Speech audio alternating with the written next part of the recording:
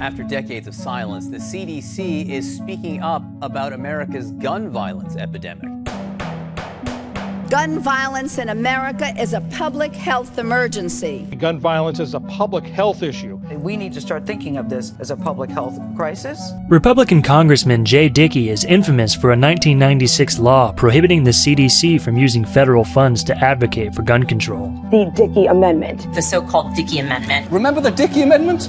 Which has effectively kept the CDC from studying gun violence? What inspired the Dickey Amendment was a blockbuster 1993 CDC-funded study which claimed to show that owning guns made Americans overwhelmingly less safe. Having a gun in your home not only doesn't protect you, but it puts your family at risk. According to a recent film published by the New York Times, the NRA lobbied for the Dickey Amendment because the 1993 study made an overwhelming case against gun ownership, and it wanted to stop the CDC from ever backing studies of this sort again. And the NRA didn't think that that would be good for business, and this really spurred them on to attack us with much greater fury. The problem with this story is that the 1993 study doesn't actually show what its proponents claim. It had serious statistical problems that stem from its approach to the topic of gun violence, underscoring why the Dickey Amendment was good policy.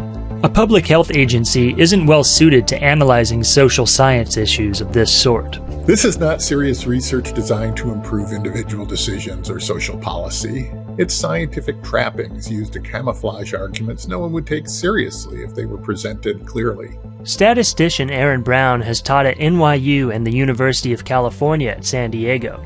He's a columnist for Bloomberg and an expert on risk management. The initial conception of this study is that a gun is like a pathogen in your home that causes homicide in unspecified ways. A gun is like a homicide virus.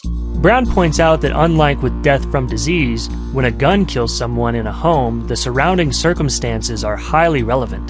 The researchers count all deaths equal, whether the homeowner or her family, or a homicidal home invader. Someone not blinded by disease control thinking would focus on how these guns were used for self-defense, suicide, accidental injury, domestic violence, or seized by an attacker and used against the owner.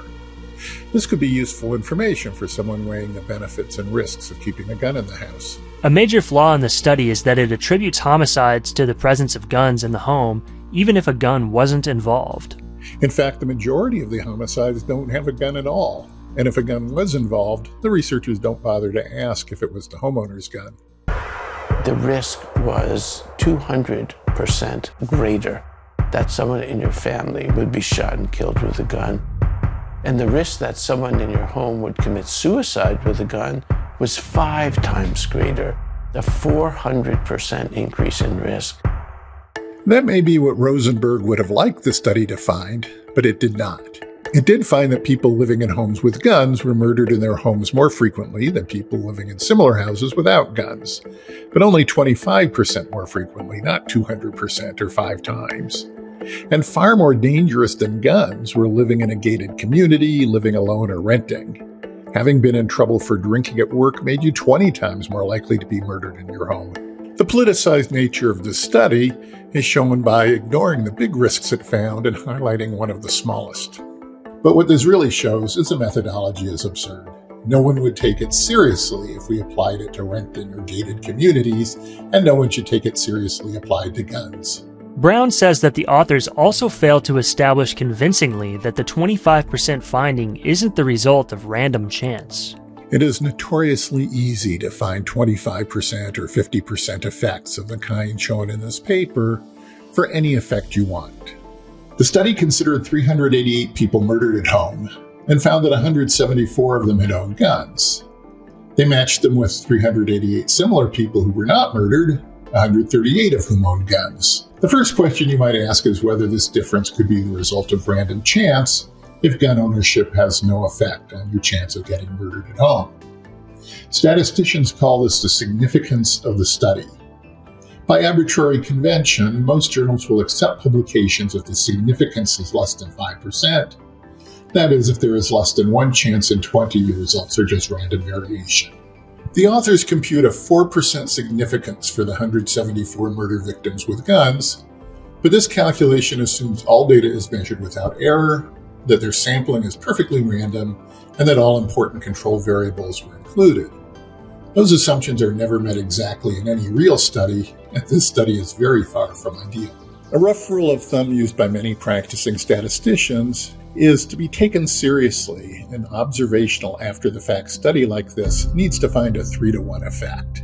That is 3 times as many gun owners murdered in their homes as similar non-gun owners, regardless of idealized statistical calculation. Brown says that when studying topics like gun violence that are fully determined by human behavior, it's necessary to take a multidisciplinary approach, a requirement that may be lost on public health scientists trained to study disease.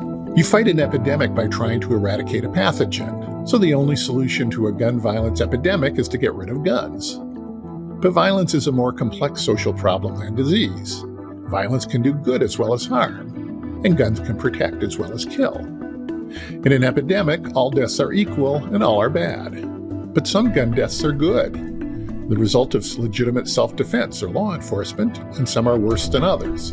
Innocent bystanders, for example, versus suicide or armed gang members trying to kill each other. Gun control policy should be informed by criminologists, sociologists, psychologists, political scientists, legal experts, historians, and others. All of these fields have built up extensive knowledge about guns and violence. Yet this study, and most public health gun control research, cites only other public health researchers. That NRA strategy of hyperpolarizing the people worked out well for them. But it had devastating consequences in terms of continuing gun deaths. The Times video asserts that not enough research has been done on the causes of gun violence, and that Dickey is partly to blame. The real issue, Brown says, is quality, not quantity.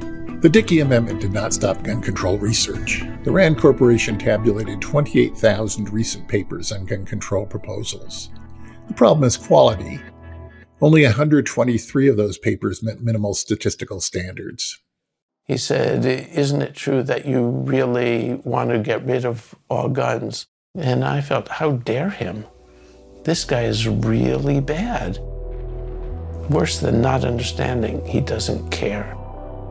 Jay Dickey and I at that point were really kind of mortal enemies. The film is structured around the story of an improbable friendship. In the 1990s, Congressman Dickey and Mark Rosenberg, then director of the CDC's National Center for Injury Prevention and Control, went from adversaries to best friends.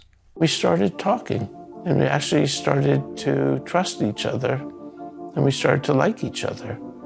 And over the years, that developed into an incredible friendship.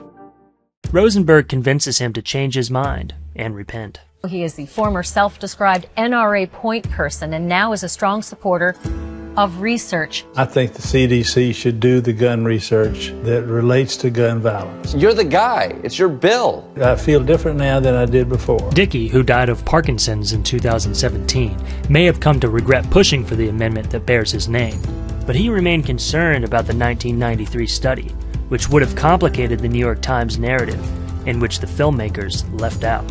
The New York Times film uses this clip. What changed? How did you have the change of heart?